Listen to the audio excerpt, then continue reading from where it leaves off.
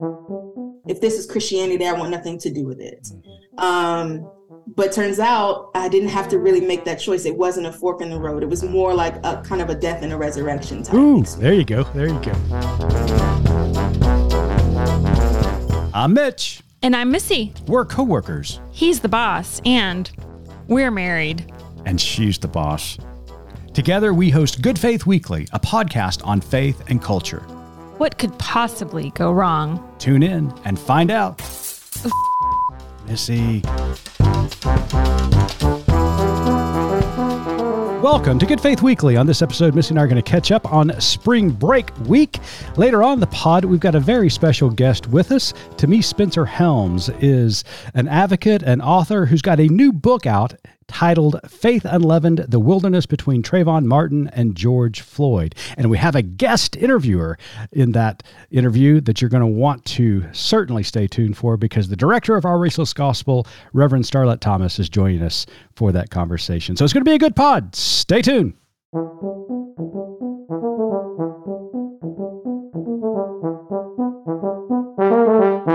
Hello there, Missy.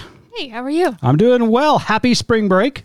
Well, it's coming to an end. It is. It's so sad. I know. And this is the last year that our calendars, I don't know, knock on wood, will be dictated by a school calendar. That's crazy. Isn't that wild? That is absolutely crazy. We have our youngest who is set to, again, knock on wood, graduate from college in June. And so, yeah, this is the end of an era for us. It is. Well, it's been a good week. Both the boys have been here, actually. Now, I will say it's been a good week. It did not start out as a good week for yours truly, because I had a little bit of a cold coming back from South by Southwest in Austin. You had a terrible plague, but that's not what I was thinking. That's not the direction I thought you were going with this, because we did, like you said, we had both of our boys home for a few days. One, because he is on spring break, and then the other because we had a big family event that we went to that was super fun, celebrating a big birthday for my aunt.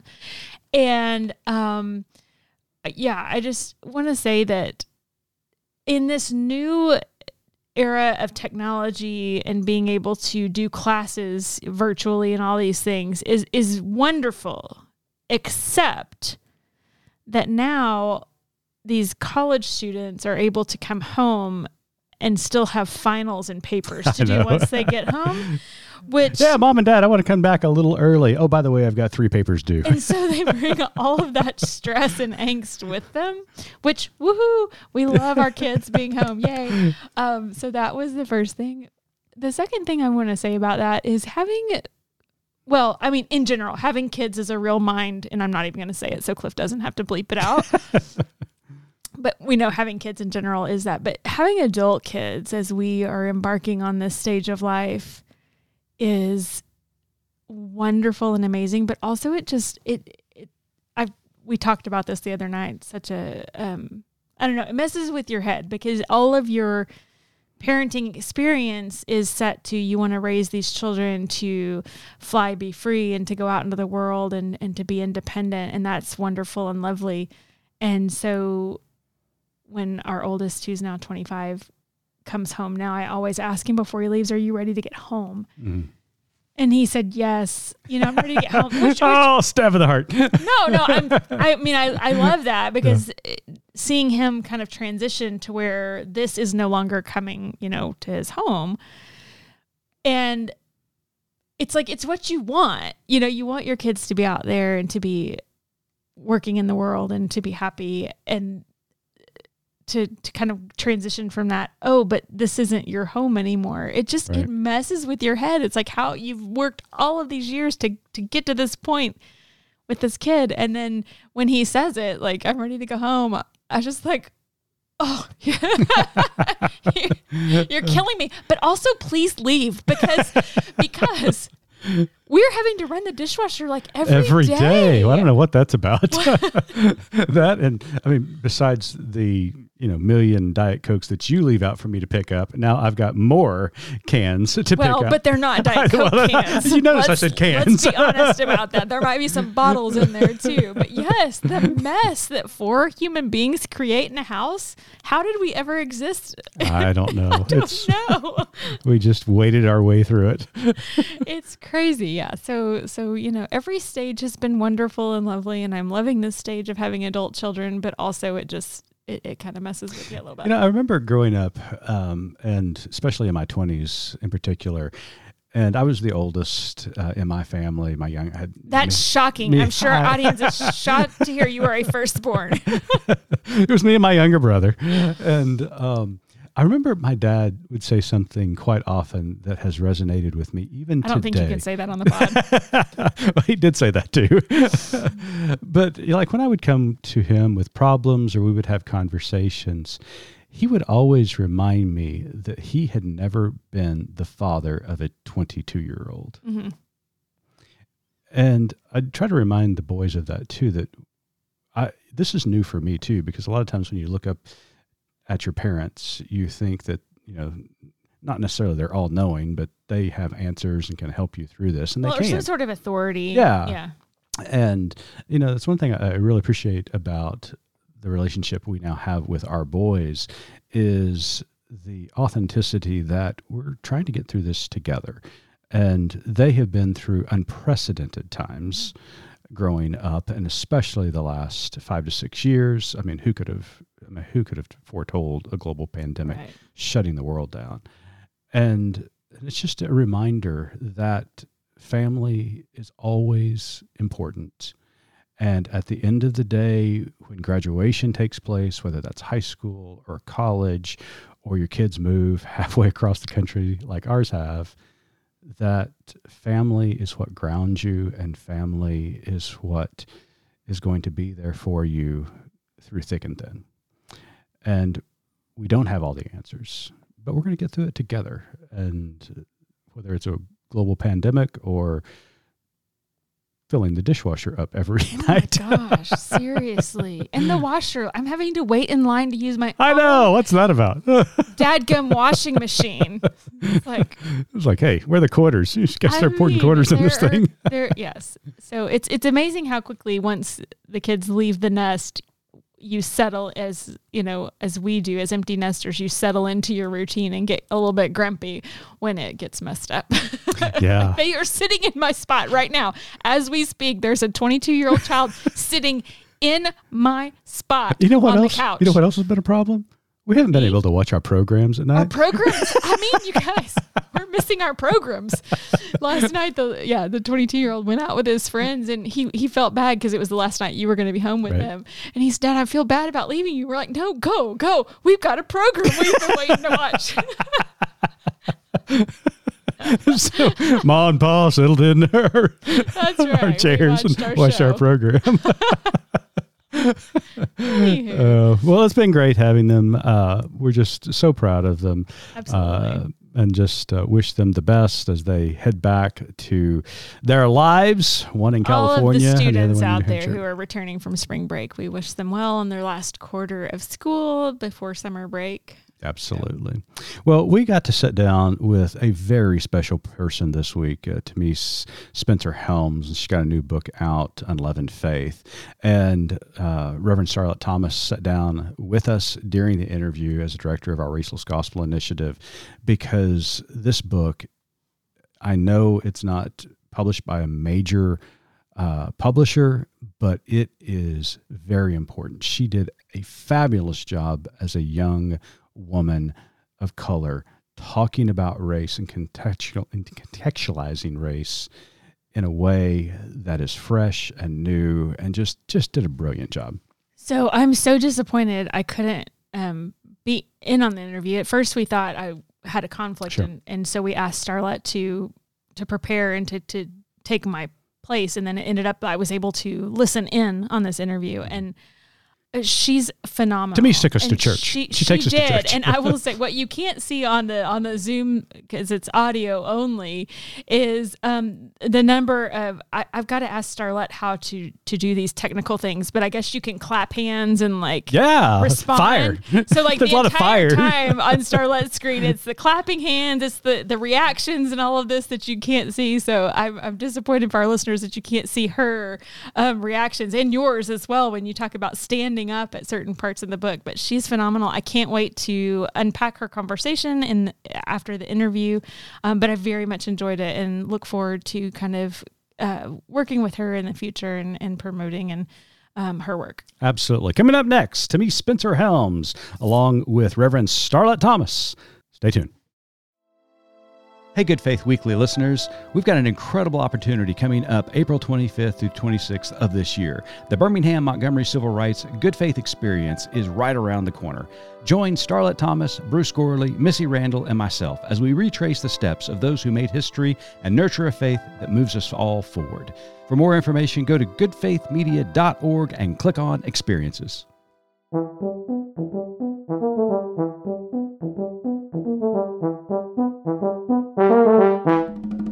Welcome back to Good Faith Weekly. On this episode, we've got a very special guest with us. Tamise Spencer Helms is a published author, speaker, and theologian based in Richmond, Virginia. At 20 years old, Tamise was drawn to full-time ministry. After 15 years, Tamise founded Subculture Incorporated, a nonprofit that provides holistic support and crisis relief for Black college students. In addition to their bachelor's degree in religious studies and copywriting from Virginia Commonwealth University, Tamise has a Master's of Arts in Contextual Leadership and a Master's of Arts in Theology. Over the years, Tamise has been a change maker and pioneer for young people in her community.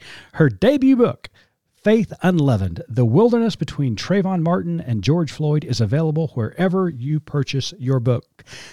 Tamise, welcome. Thank you for having me, Mitch. It's good to be here. It is great to have you. It's an honor. I mean, Star's with us today, and we are really excited about this conversation. I had a chance to look over the book, read some chapters. It is just remarkable. Congratulations on the book, first and foremost. And we want to tell our readers, after listening to this interview, you're going to want to go and purchase Faith Unleavened. Yes. Do it now. Don't pass go, because it's that good. I appreciate that. Thank you. I have been getting some really amazing feedback, so I really do appreciate that. Awesome. So Tamise, the concept for your new book came from a difficult time in your life. Yeah. You describe it as being in a wilderness between the murders of Trayvon Martin and George Floyd. Yes. What sent you into that wilderness, and what inspired you to write from it? So I would say that the thing that precipitated the wilderness experience was definitely the death of Trayvon Martin. In that time frame, I was in a ministry context where the brutality that was taking place, some of the issues that were taking place, was just not being addressed. Most of the conversations that we were having were around color blindness or Romans 13 and respecting authority, but no one actually ever spoke to the pain of the fact that this young 17-year-old boy was minding his business and did not go home that night. And so for me, the inability of the leadership and even my own theology to speak to that moment for me, to provide me any kind of solace or understanding or even a container to place something like that in, that began this process of what I'm calling a wilderness period, where I wandered for a little while trying to find God and hear God in the midst of all of that. And so that's kind of what started the journey. And then once, George Floyd happened, it just so happened that at that time in my life, I was in a completely different place. I was handling the news of George Floyd differently. I had my daughter at that time. And so my whole life was just different. My whole perspective on myself and God were different. My theology was different.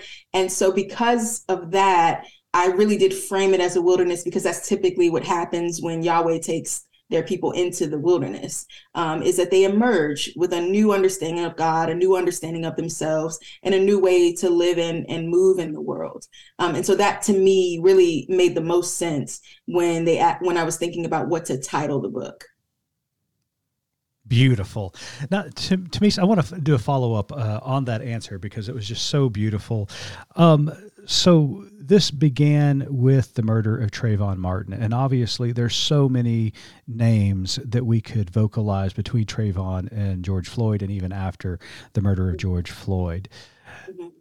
In the summer of 2020, during the pandemic and the murder of George Floyd, something happened in this country that was spawned a global movement rising up for calling out police brutality and a revolution, if you will, regarding policing in general, and then more so a call for racial justice.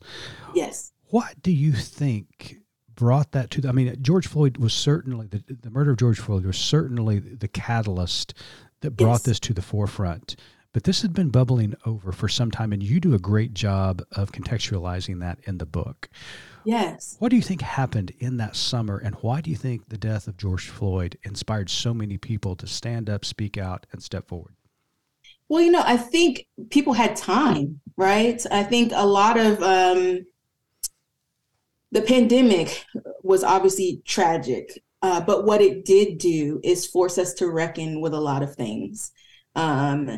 And I think one of those things was race relations in our country. And I think the fact that in 2020, a man could have a knee on his neck for nearly 10 minutes with bystanders around pleading just to honor this person's humanity.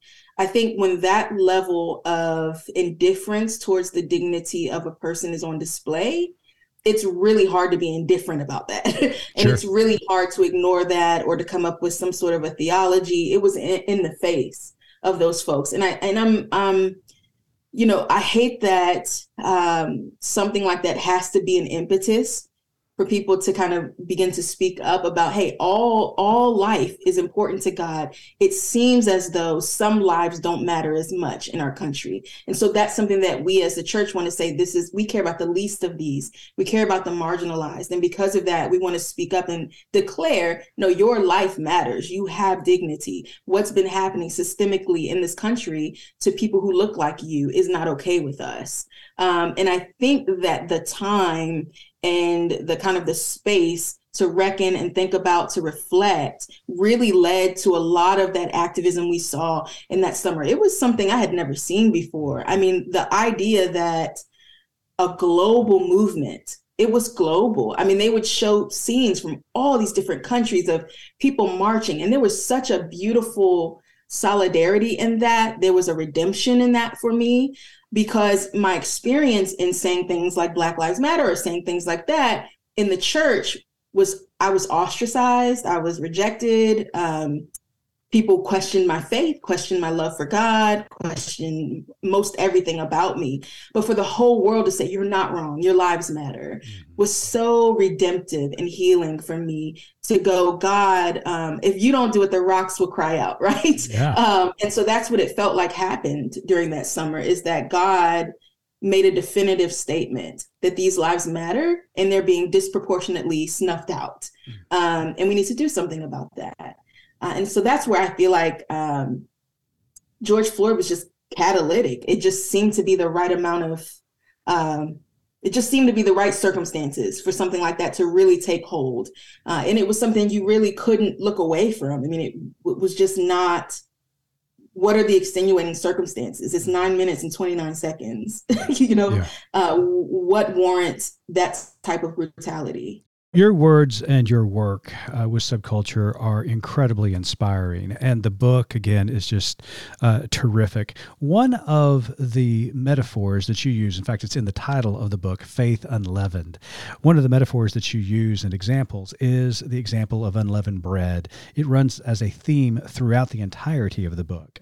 Can you educate our listeners on why unleavened bread spoke to you so clearly? And I do have to make a confession here.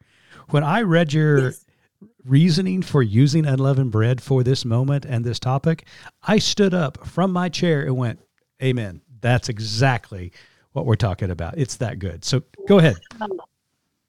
I see you started. You should give me that head. Get a head nod, and that means you were preaching. I know, that's right. I know what that means. That's a universal head nod. Yeah, so it's so interesting, Mitch. I don't know how or why the Lord gave me this metaphor. So again, 3 years after Trayvon, I was in a very dark place in terms of my faith. I really loved Jesus, but I didn't know what else. And God speaks to me and says, remember, I'm the bread. I'm bread of life, right? And it was something, in the book, communion plays a very important role for me because it probably is the one sort of plumb line constant in my life, no matter what happens, through all those years in white evangelicalism. And then once I kind of got away from the toxicity of that, communion never went away. And so when Jesus says to me, I am the bread, don't forget that I am the bread, it was kind of an alert to me that I need to rethink. And it was almost like it was finally an answer after these years of silence, right? Where are you, God? Like, what is happening? And why are none of these pastors or leaders talking about it? Like, do you not care? Like, where are you? So when God says to me, I am the bread, I already know about unleavened bread. I've been in seminary. I knew all of those things. But what I didn't know was that leaven originated in Egypt. And that to me was like, what? Because again, you have this sense where I feel like God really brought me out of bondage to, I think a lot of, Christian nationalism looks just like any other empire, right? Mm-hmm. And so this idea that God says to these people, I am calling you out to the wilderness where you can worship, the leaven can't come. So this invention, this ideology of this empire, right? And we're using it metaphorically, obviously, but the leaven of Egypt is not allowed in our bread. God didn't say give up bread, just leaven, right? And so there seemed to be something really deliberate in that for me. And the fact that they commemorate that feast every year, that there's something God is trying to communicate in the fact that his people are inaugurated with this unleavened bread, right, in the wilderness. And so it speaks to a level of vulnerability that you have to embrace and a level of dependence on God and the scariness of like not knowing, right? The wilderness was inductive. It wasn't like they knew, we two rights and a left and we're in the promised land. It wasn't like that. It was day by day. What are we going to eat? Which way do we turn? Who's going to protect us? And I think there are a lot of people who are recognizing toxicity in their faith, but they're asking those questions too. And God is saying, come with me to the wilderness. I'll teach you how to worship, right? Like, and I think that was such a beautiful, I wish that I had planned it all like that. It just kind of came, and I feel really grateful because it really did help me organize my thoughts and my story in a beautiful way. It was very cathartic to see, oh my goodness, this whole time, this was kind of like a setup, right? And so I'm grateful to God for that. And I think the only thing I could say is that he keeps his people, like I just had gotten to a place where I was like, I'm done. Yeah. I don't know how to like not be a Christian and love Jesus, but I think that's where I'm at because I can't, if this is Christianity, I want nothing to do with it. Mm-hmm. But turns out I didn't have to really make that choice. It wasn't a fork in the road. It was more like a kind of a death and a resurrection type. Ooh, there you go. There you go. Ooh. See, that's so, again, the metaphor. Turn to your neighbor. I know, right? High five your neighbor. Say neighbor. Now you know, when I read that, I stood up. I gave a testimony right there. You're so funny. I'm so happy to have you because it's like most of the time when you do podcasts, it's like you just talk, but you don't get the interaction of this because it feels like talking to just people, siblings in the Lord, right? Like it's a very different feel. So I appreciate it. Oh, we're going to get a little bit of church going on. You started preaching. I don't know what you expect us to do. I have this for you. In another part of this book, you share the story of meeting white Jesus in hell. White Jesus in hell. You had it. Sharing that story for our listeners and talking about how white Jesus plays a significant role in sustaining white supremacy. Yes. Whew. So I did. I literally met white Jesus in hell. So I went to this play. My friend told me it was a play. And so we went. I was 17 at the time. And we went, and I had already had a divine encounter with God. Like I felt like I had a relationship with God that was forming and beautiful, and it was immature, but it was there. But I went to this play, and they take you through all of these scenes. I don't know if you've ever been to one of these, but they're kind of like, they call them hell houses. Oh yeah. Heaven's Gates, Hell's Flame. That's the play that I went to. And so at the end, Jesus is in the staircase, and there's all this light, and you've watched these different like rooms that are blocked off, like scenes from, Wayward Teen. It was almost like if you're a teenager and doing the normal teenager sins, then you have like the kind of the end of those choices. So you had like drunk driving accidents or like, abuse. I mean, it just really, when you think about it, it's like they really traumatized those kids. Like it was very traumatizing. Yeah, they had makeup and, it's sirens, abusive. In my opinion, it's abusive. So yeah. Yeah, I think it's designed to scare the hell out of you, because it does, and then at the end, Jesus stands up and says, is your name in the book of life? I had no idea about the book, that there was a book of life. I didn't know that there was a list that God was keeping. I didn't know any of those things. And so I say, sure, yes. Like, yeah, I want to be if you're keeping a tally, then sure. I want to be on the list. And then I had to go and do the Romans Road, right? So that was when the point, I think that's when the entrance of a new way of thinking about God happened, was when, after I said, I want my name in the book, they took me down this corridor, and now we're doing you're a sinner and you have to make these confessions. And it was kind of a bait and hook type of a situation. And so, yeah, I would say that began my entrance into white evangelicalism, because I wasn't aware of another way to do faith. Like the way that it was presented to me, this is mature Christianity. These are the people who are really doing it. They care about the Bible. They're serious about their faith. They're passionate. They're on fire for God. And so why wouldn't you, as a 17-year-old who is already relatively self-righteous and figuring yourself out, why wouldn't you want to be a part of something like that? And so I did. I was in it from 2001 to 2012, or whatever you would say, around 2012. So that was kind of it was an incredible story, but not, it culminated in the fact that this has so many implications in so many different venues. Mm-hmm. But white Jesus forgot your name. Yes. He wrote your name down in the book of life, but then he forgot it, didn't he? He called me the wrong name. He called you the wrong name. Like, okay, wait a minute. What name did you put in that book? Because that is not my name. It was crazy. I mean, that spoke to me. I've been in those hell houses, and you really were able to capture kind of the essence of white evangelicalism and the way it is used to oppress and abuse people. And you did it in a beautiful way. And even more so, I love the fact that you are advocating for an alternative way, which I love. Right. I do think that white Jesus is what happens when the Jesus of the scriptures is leavened with whiteness, right? When Jesus talks about leaven, he talks about leaven as this subtle, pervasive, invisible agent that gives rise to bread. So whiteness really functions like that in society and also in the church. And when that whiteness animates the Lord Jesus, for people of color, that becomes a real difficult thing to navigate because when you know anything about race, and I know you all know all of this, but when you learn about race and you learn why race was created, that whiteness was a technology used in society, right? That a society was ordered around this hierarchy where white is at the top and black is at the bottom. It is predicated on anti-blackness. And people don't really understand that. And I think that was the hardest part, was as I'm going on my journey and I'm learning about these things, I'm saying, you all don't understand how wicked this whiteness was. It hates blackness.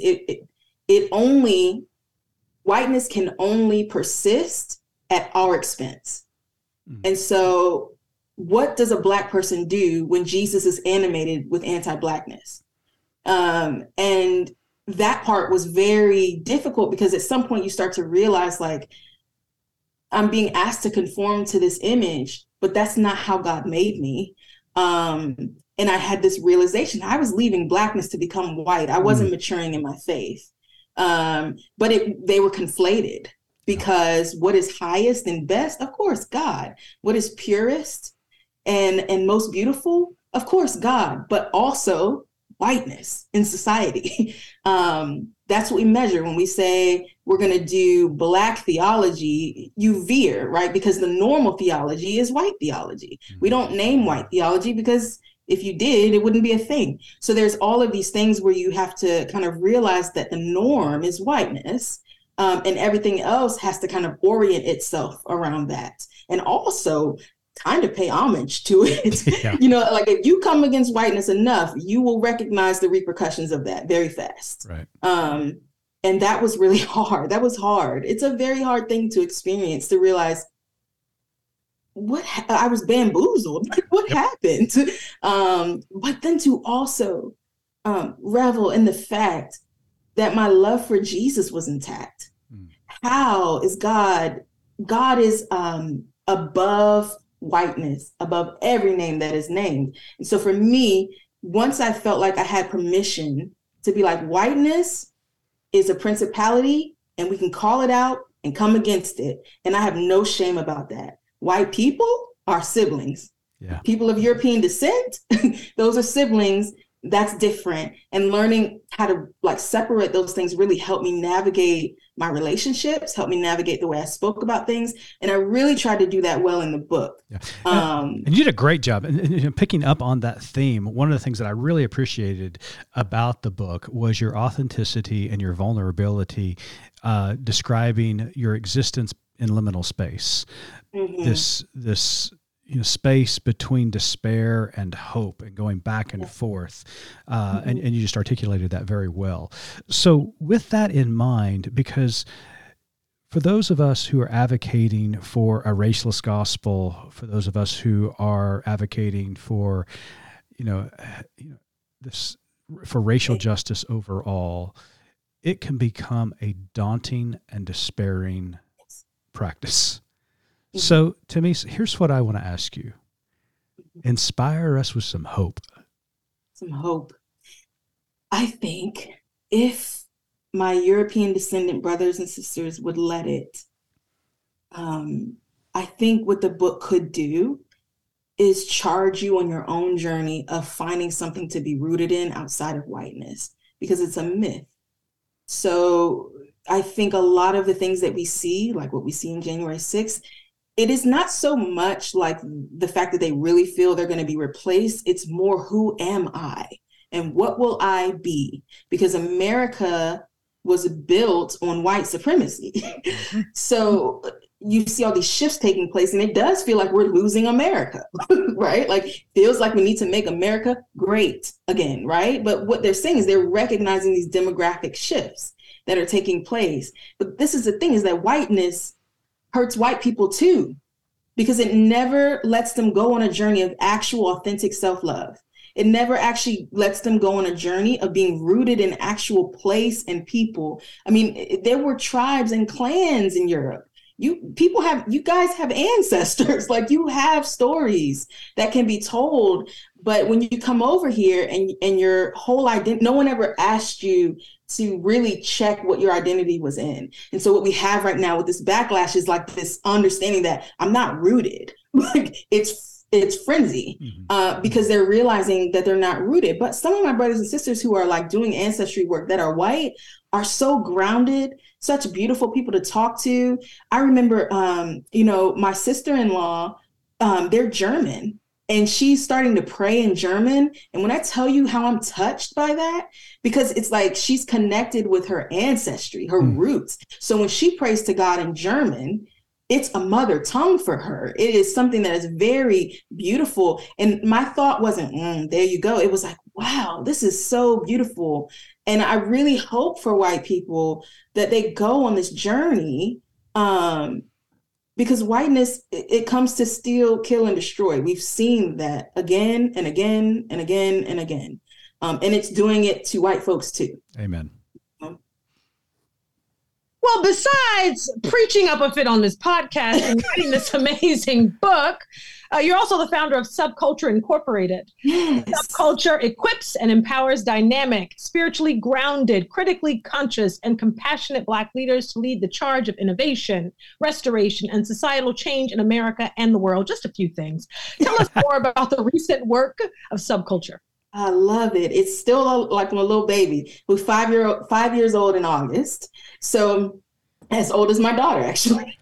I birthed them both in 2018. So, but Subculture really came out of this pain. It came out of a pain and a quote.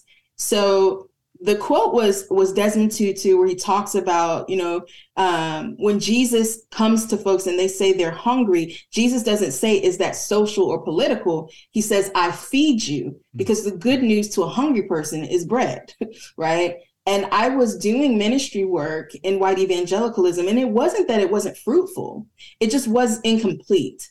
And it was almost always abstract and theoretical, right? And so let's go on retreats and, we're going to do kayaking and hiking and meet God in the woods. But my students needed God to meet them like in their financial aid package, And so that was a problem for me, because I kept having to watch my students, who were, some of them were the first people in their families to go to college, not be able to fix the car. So now you can't fix a car, so you can't get to work. And so you're going to miss your payments for your room and board. And I've had to literally walk students home, like pack your stuff, take you to the train station, because you can't afford to be in school anymore, over an alternator in your car, an oil change, just things that, I was fortunate enough to work with Black students for the latter half. But before that, I was working with all kinds of students. I was multi-ethnic at Emory.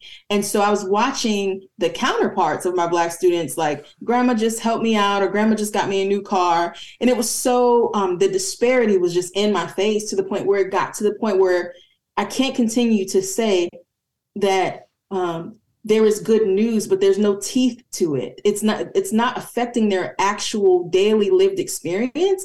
It's just in the by and by, God provides. It's all ethereal. They don't need that. They need cash money to stay in school, because if they don't get this book, they're not going to pass the exam and they're going to fail, right? And their scholarship needs them to actually finish their school years on time. So there were all of these things wrapped up in that, where I thought, let's not maybe reinvent the wheel, because I was working for a really amazing ministry, but maybe let's reinforce it with this practical element. So what Subculture does is we come in and we do crisis relief. So what was happening in the beginning was that staff workers or people doing ministry with these students, now they have a person to go to. Hey, my student needs their car fixed. I mean, we just fixed the guy's car.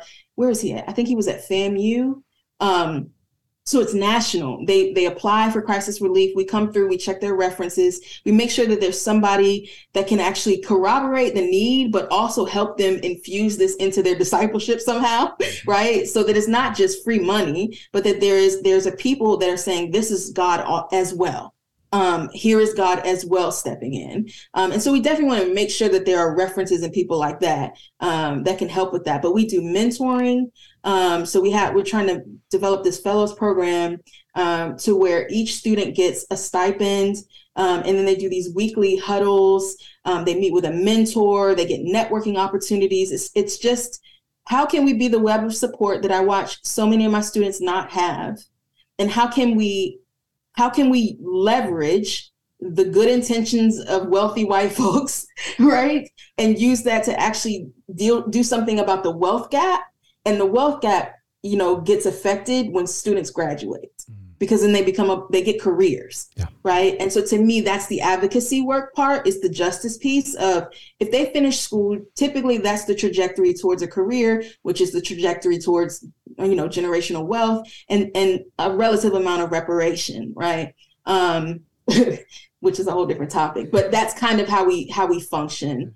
And I'm really proud of it. Well, you should be, Tamisa. I mean, you should be. School.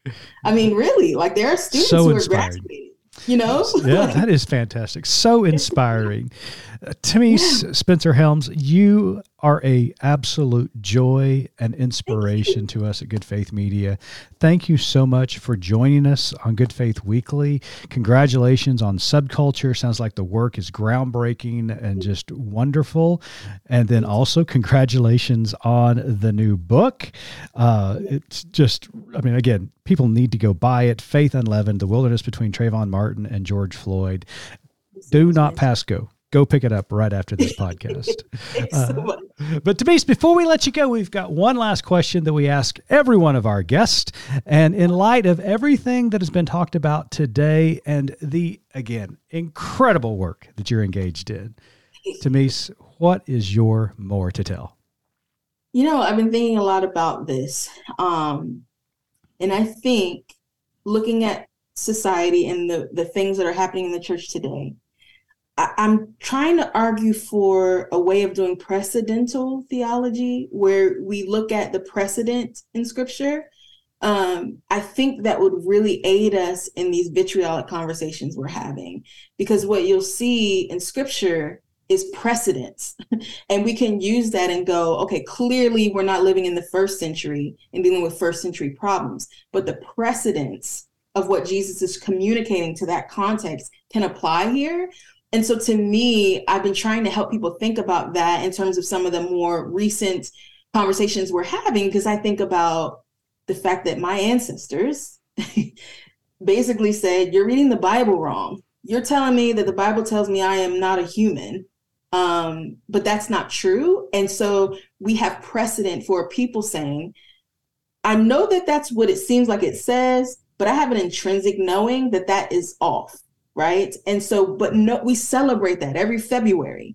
But those people were actually like confronting the way the scripture was being read at the time. That's what they were doing. The enslaved folks were saying that's wrong and we will not adhere to that.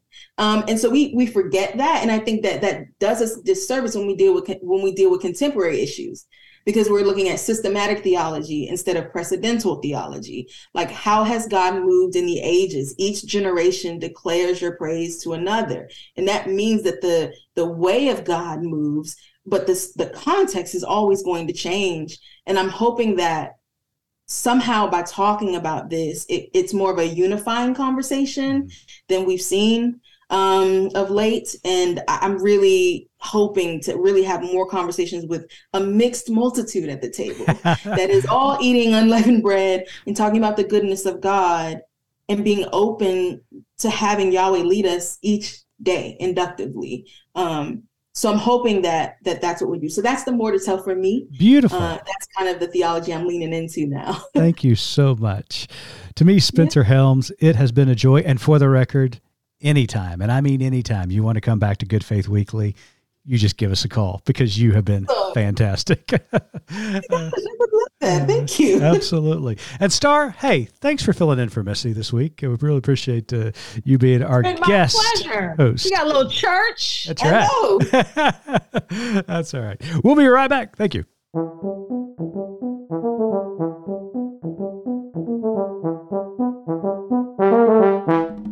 Missy, what'd you think? Mitch.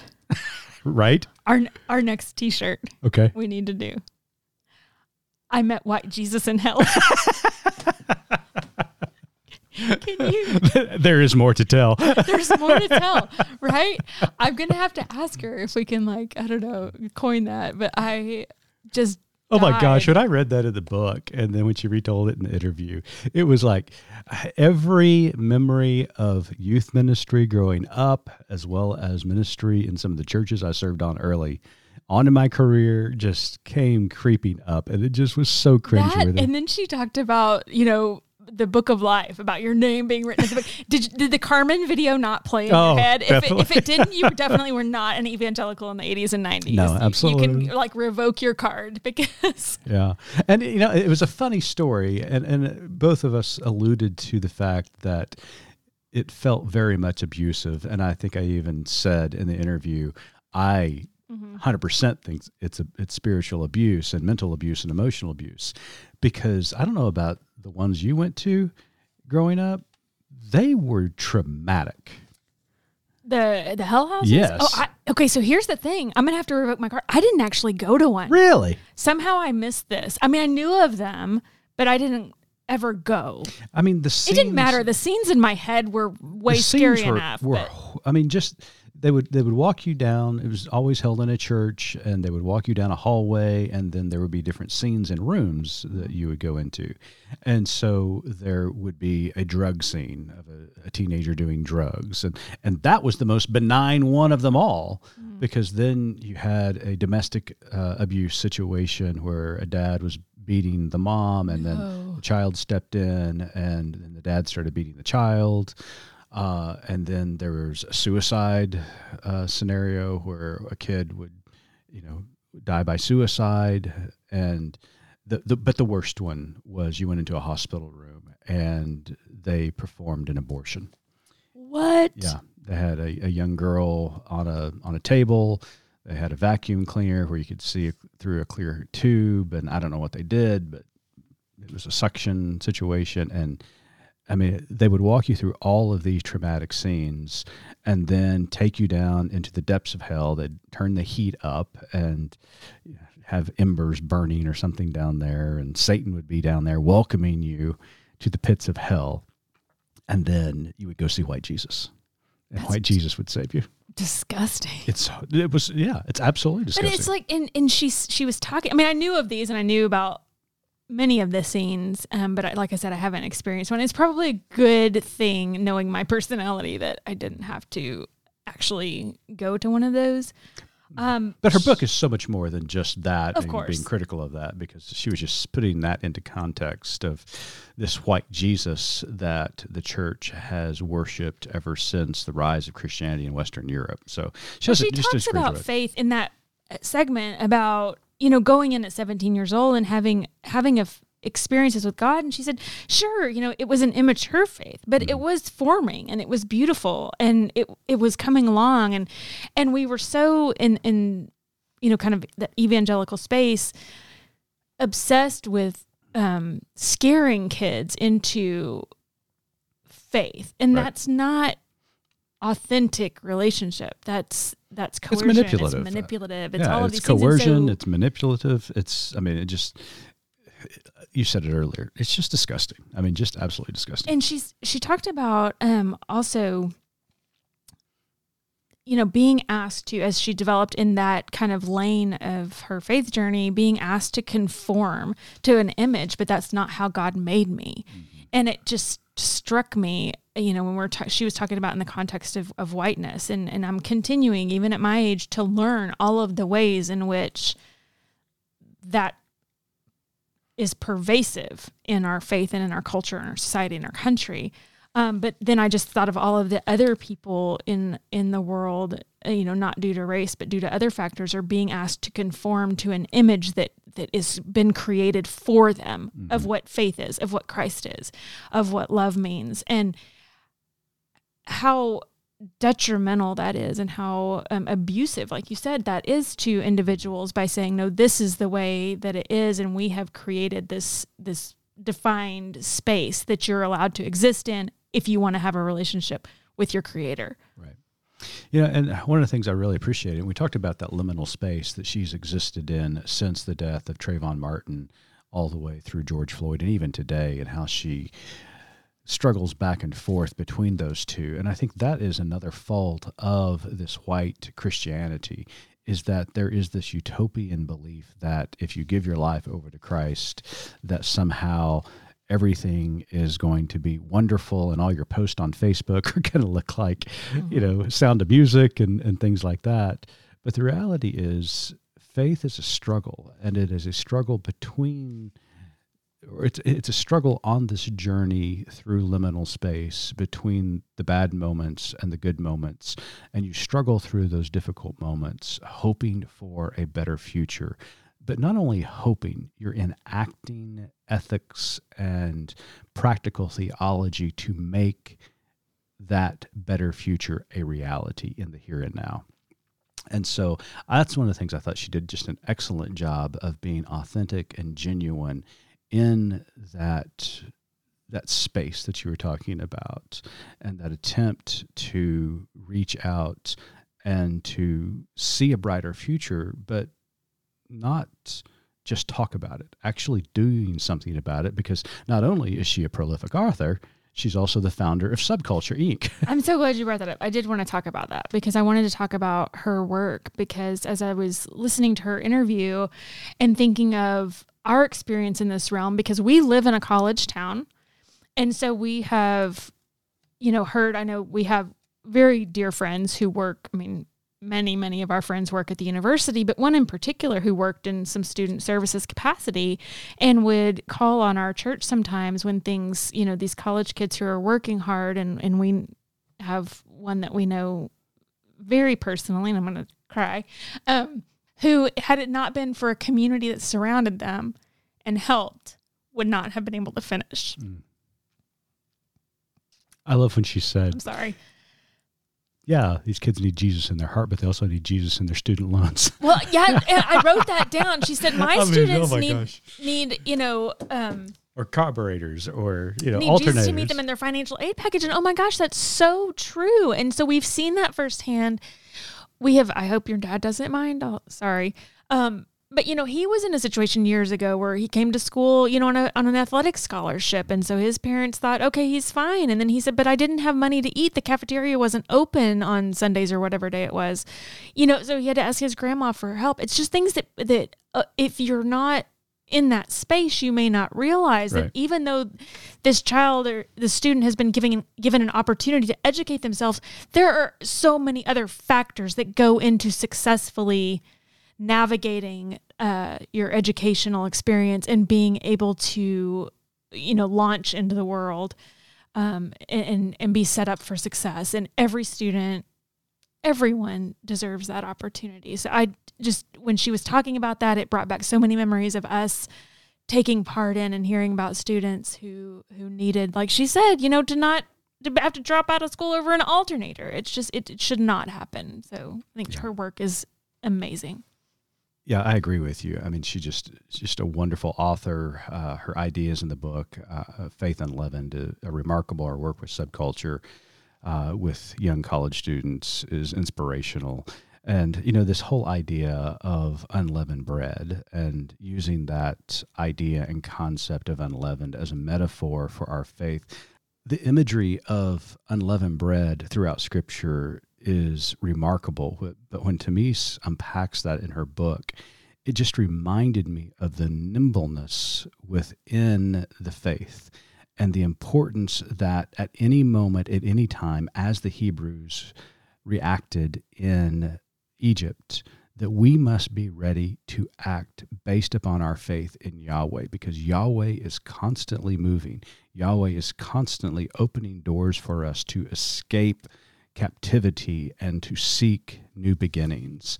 And it was just a wonderful reminder. So the whole concept of unleavened, I thought was fantastic. But you see, Mitch, if you're looking at Scripture historically, after the amazing thing is after thousands of years of having these texts, that there's still, in the year of our Lord 20 and 23, someone who can bring a new light to it. That's the beauty and the magic. Oh, sorry, don't want to say magic. That's the beauty of the Holy Spirit, who enlightens you. And like you said, you've learned something new in this book and made a new connection, and that's an amazing thing. She talked about them. She said we have to realize what this was. It wasn't like they went out and had GPS and God says take 2 lefts and then you'll be there. It's just that it's not the way it was. So it was a beautiful illustration. I really loved it. Yeah, it was really good. Well, as I said in the interview, I want to encourage everybody to go out and buy the book, Faith Unleavened, and it is remarkable. Tamis Spencer Helms is a remarkable author, person of faith. She's just very inspirational. So check out her website and her organization, Subculture Inc. So, well, Missy, we'll be back next week. Absolutely. So we've got a little trip that we're going to take. Yep. And then we'll go see some good friends in North Carolina, and then we'll be back. All right. Have a good week.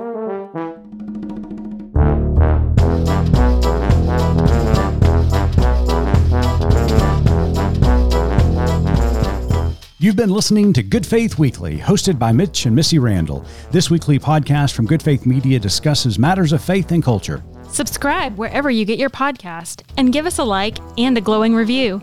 We produce the podcast out of Norman, Oklahoma. Our music comes from Pond 5. And we're supported by listeners like you. Learn more about us at goodfaithmedia.org.